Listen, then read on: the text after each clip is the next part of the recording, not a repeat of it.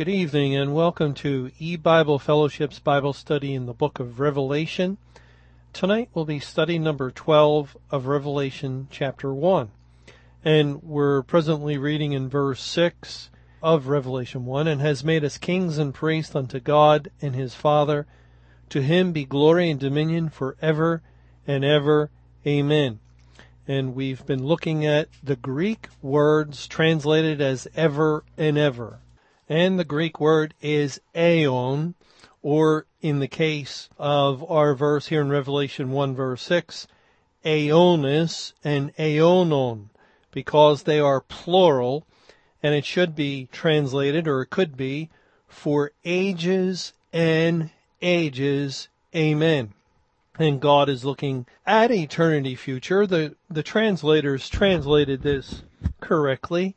It does carry the idea of forever and ever, or into the eternity to come. And so there's nothing incorrect about their translation.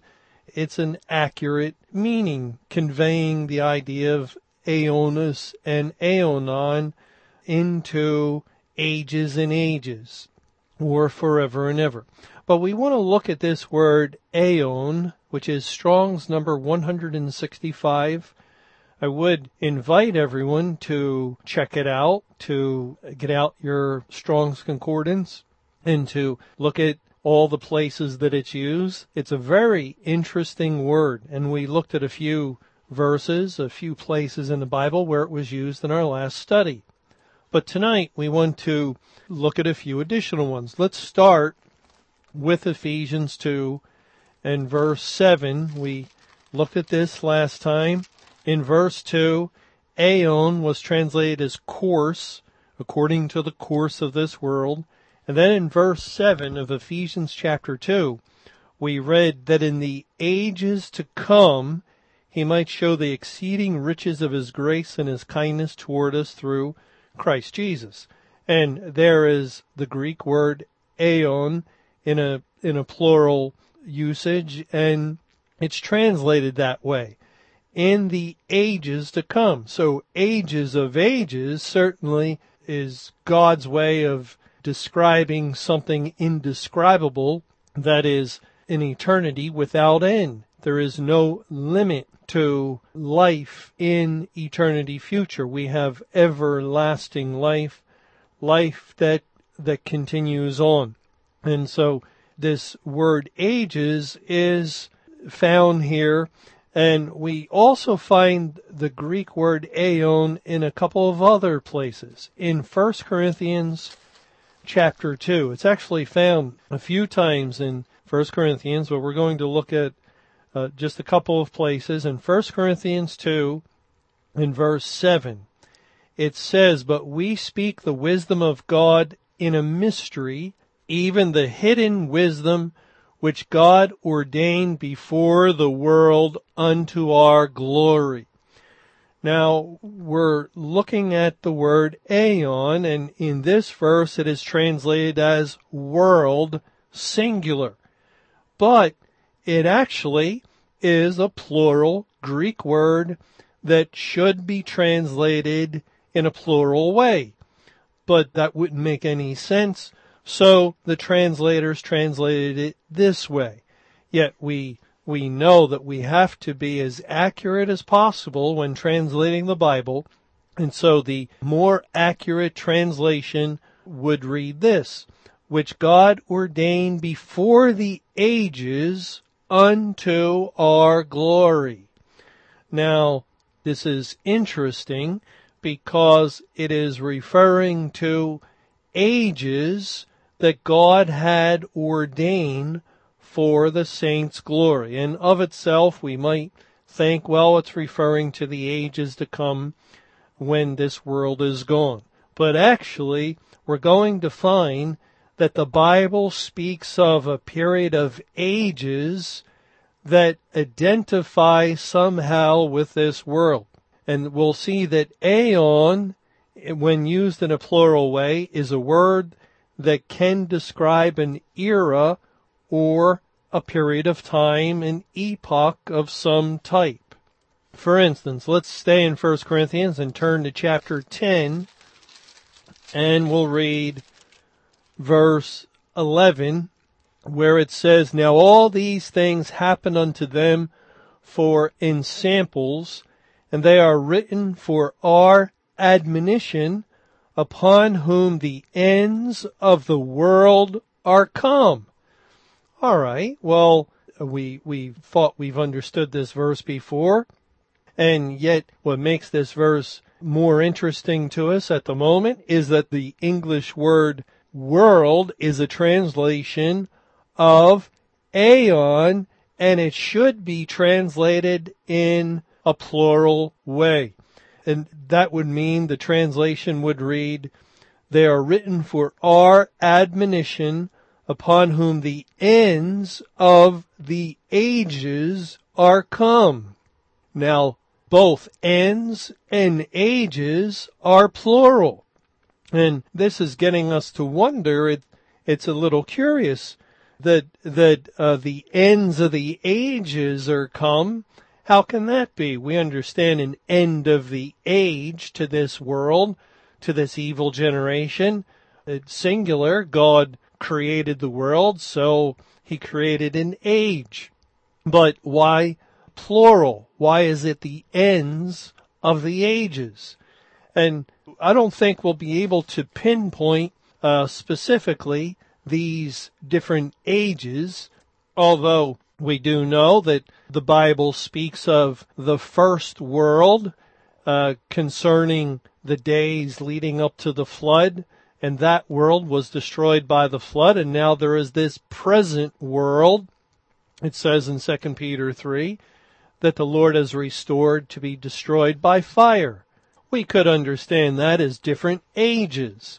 There was the age that ended when God destroyed the world with the deluge of water, and there is this present age since that God will end with fire. But we have the suspicion there's more to this word than that, because we know there was an era or a period of time in which God dealt with national Israel, and then he ceased to deal with them. They no longer were his people. Then there was a period of time known as the Church Age, which covered 1955 years. Or we could look at the period of time known as the Day of Salvation. And now we're in a day of judgment. So there has been a change made of eras. And perhaps this is what God means when he speaks of the ends of the ages coming upon us. Well, let's also look at Colossians chapter 1, and we'll read a couple of verses here in verses 25 and 26. It says, "Whereof I am made a minister according to the dispensation of God, which is given to me for you to fulfill the word of God, even the mystery which has been hid from ages and from generations, but now is made manifest to his saints." Now again, this is an interesting statement. It's the same Greek word, translated properly. It's plural, so it's translated as ages. And it's referring to the gospel of the Bible. The mystery is that information that God has sealed up. And notice the mystery hath been hid. That's past tense.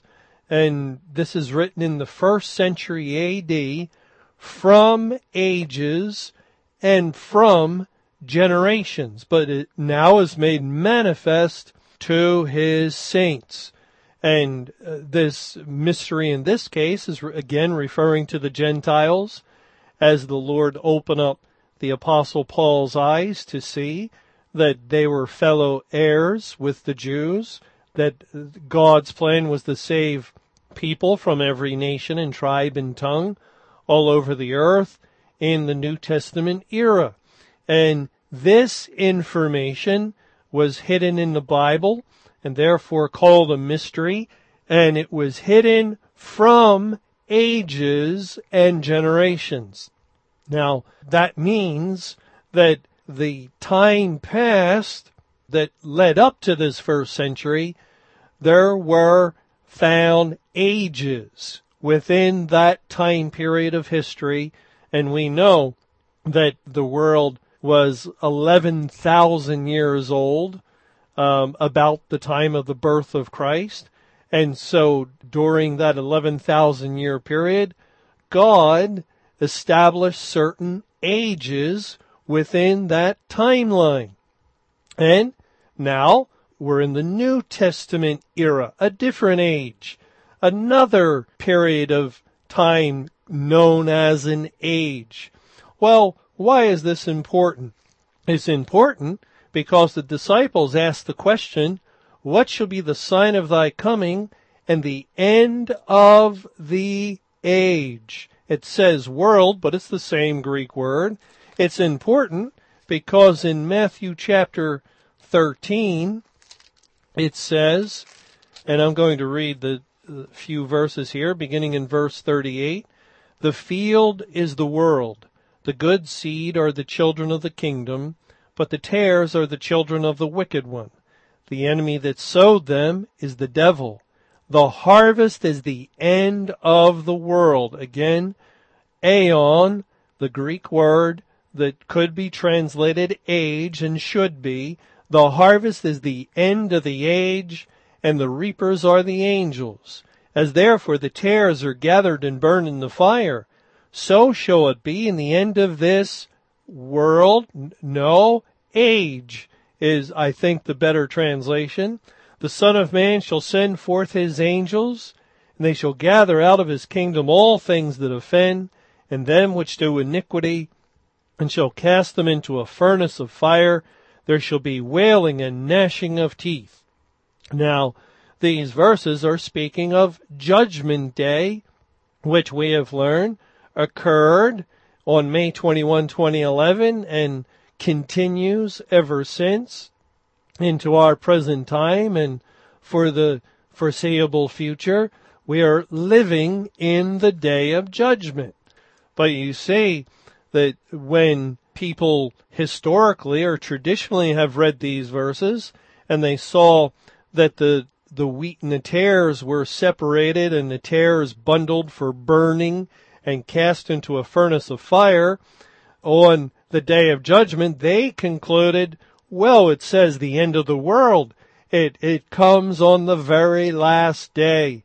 Christ returns and all these things happen instantaneously.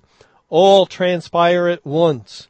And yet a more careful looking into what God has done and into how he uses this word aeon indicates an end of the age, not necessarily the end of the world in the sense the world is destroyed. As we saw in Colossians 1 and other places, ages have already come and gone, and those ages have ended, the end of the age, as it says here, but in a plural sense, so there was more than one, and the world continued. And likewise, as we read Matthew 13:39, this is telling us about the end of the day of salvation, the end of the latter rain, the end of the great tribulation, the end of God's judgment which began at the house of God, the end of the judgment on the churches, and the transition into the judgment on the whole world, but not the end of the world itself.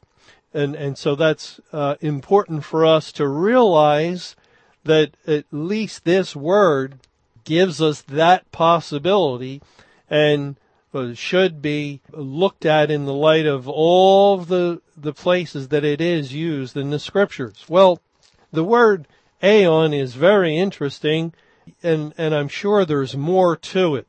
And we'll also, Lord willing, have many more opportunities to look at this word as it'll come up again and again as we study the book of Revelation. And so we'll have further opportunity to discuss it in the future. But for now, let's continue and move on into the next verse in Revelation 1 verse 7. It says, Behold, he cometh with clouds, and every eye shall see him, and they also which pierced him. And all kindreds of the earth shall wail because of him. Even so, Amen. Now, this verse is telling us of the return of the Lord Jesus Christ.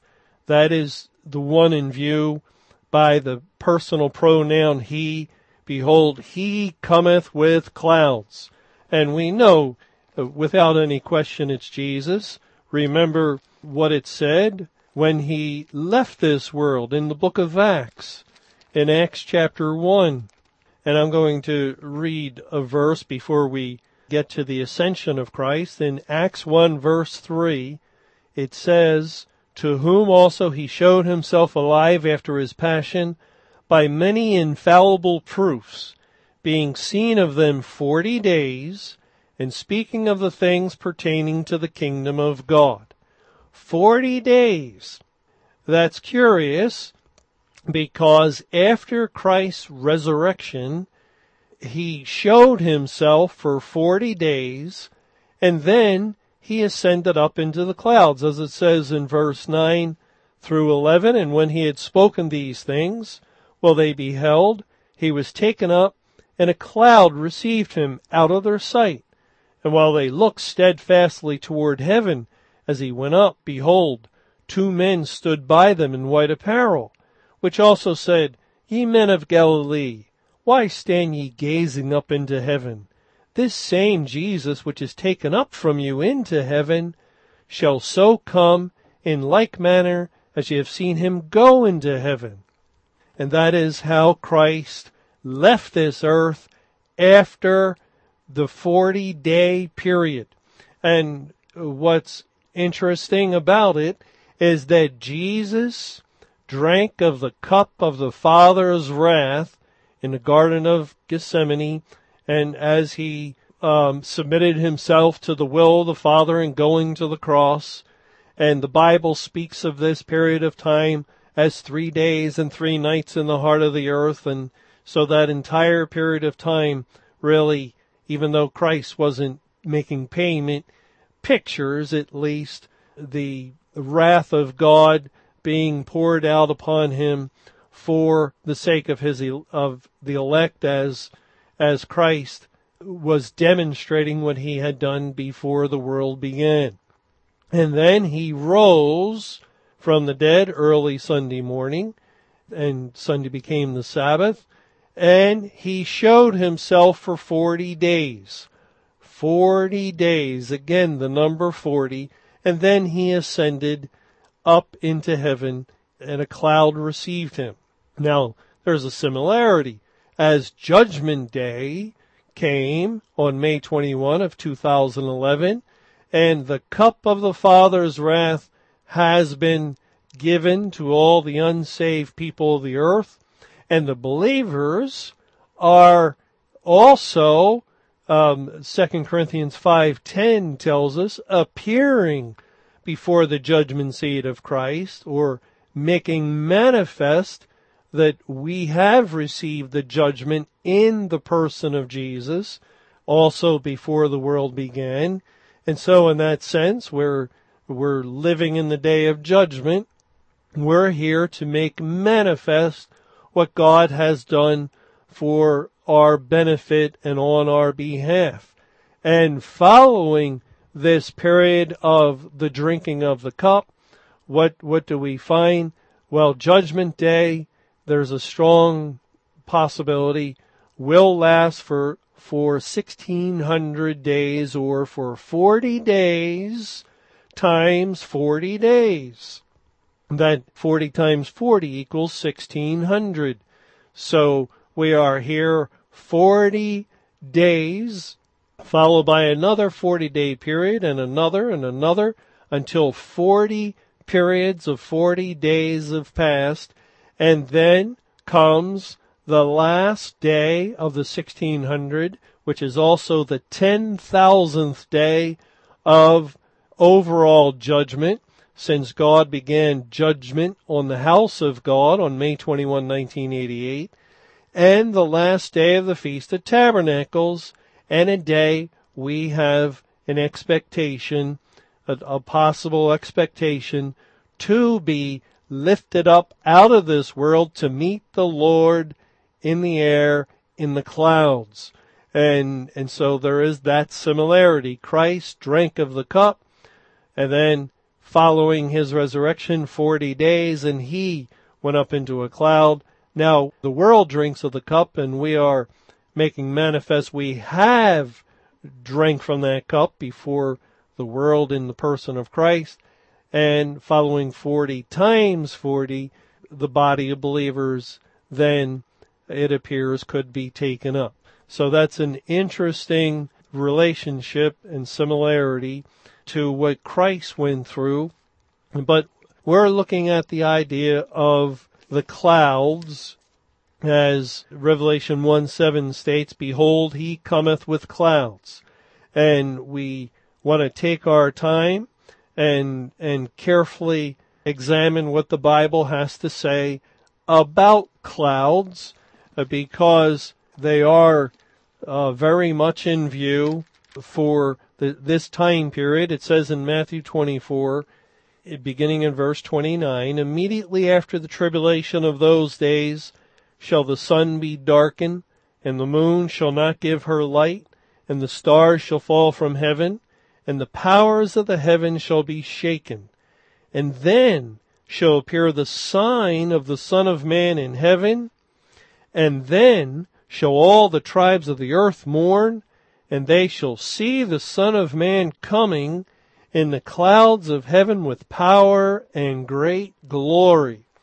We know that verse 29 of Matthew 24 is speaking of our present time.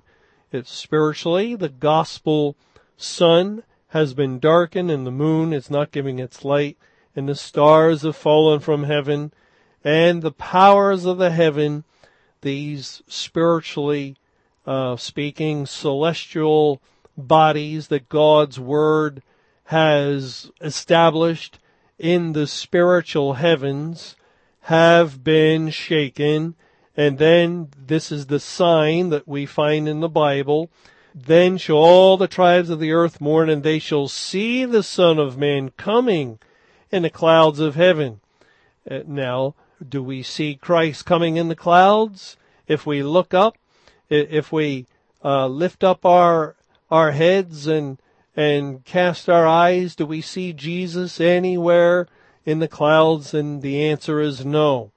But why would we expect to see him literally in the clouds when the language of the Bible in the previous verse was all spiritual? And so why would we think that it would switch to literal? Well, we'll take a look at what God means by seeing a little later on. But for now, let's also go to Mark 13. And it says in verse 24, "But in those days after that tribulation, the sun shall be darkened, and the moon shall not give her light. And the stars of heaven shall fall, and the powers that are in heaven shall be shaken. And then shall they see the Son of Man coming in the clouds with great power and glory." And finally, in the parallel passage of Luke 21, "And there shall be signs in the sun, and in the moon, and in the stars, and upon the earth distress of nations with perplexity, the sea and the waves roaring, men's hearts failing them for fear, and for looking after those things which are coming on the earth. For the powers of heaven shall be shaken. And then shall they see the Son of Man coming in a cloud with power and great glory. And when these things begin to come to pass, then look up, and lift up your heads, for your redemption draweth nigh." Now, certainly, if we saw the Son of Man literally coming in a cloud with power and great glory, that would be our redemption. Our redemption would not be nigh, it would be here. The end of the world would be upon us. There's no way that the language of verses 25 through 27 of Luke 21 can be literal. It must be spiritual, as God says, "When these things begin to come to pass, then look up." and lift up your heads, for your redemption draweth nigh or near. It's not there as yet, because what God is referring to as coming to pass is when you and I and the people of God see with our spiritual eyes that God has given us. When He saved us, He gave us eyes to see and ears to hear. When we see these things in the Bible, when we understand them well, because we're living at that time, and the Lord is confirming these things by His Word as we continue to maintain and follow the same methodology as God's people have always followed. We're not doing anything differently in these days after the tribulation. We're still comparing spiritual with spiritual carefully, checking the Bible, making sure our conclusions harmonize. And these things are what the Bible is saying. Just as the Bible teaches a judgment on the churches that cannot be seen, the Bible teaches a judgment upon the world that cannot be seen. And yet, when we see the Son of Man coming in a cloud or in the clouds of heaven, then look up. Well, what does those clouds refer to? What are the clouds pointing to? When we get together in our next Bible study, we'll go to a passage in the Bible that will identify the clouds of heaven and will reveal to us, in so doing, exactly where we are to see the Son of Man when He comes.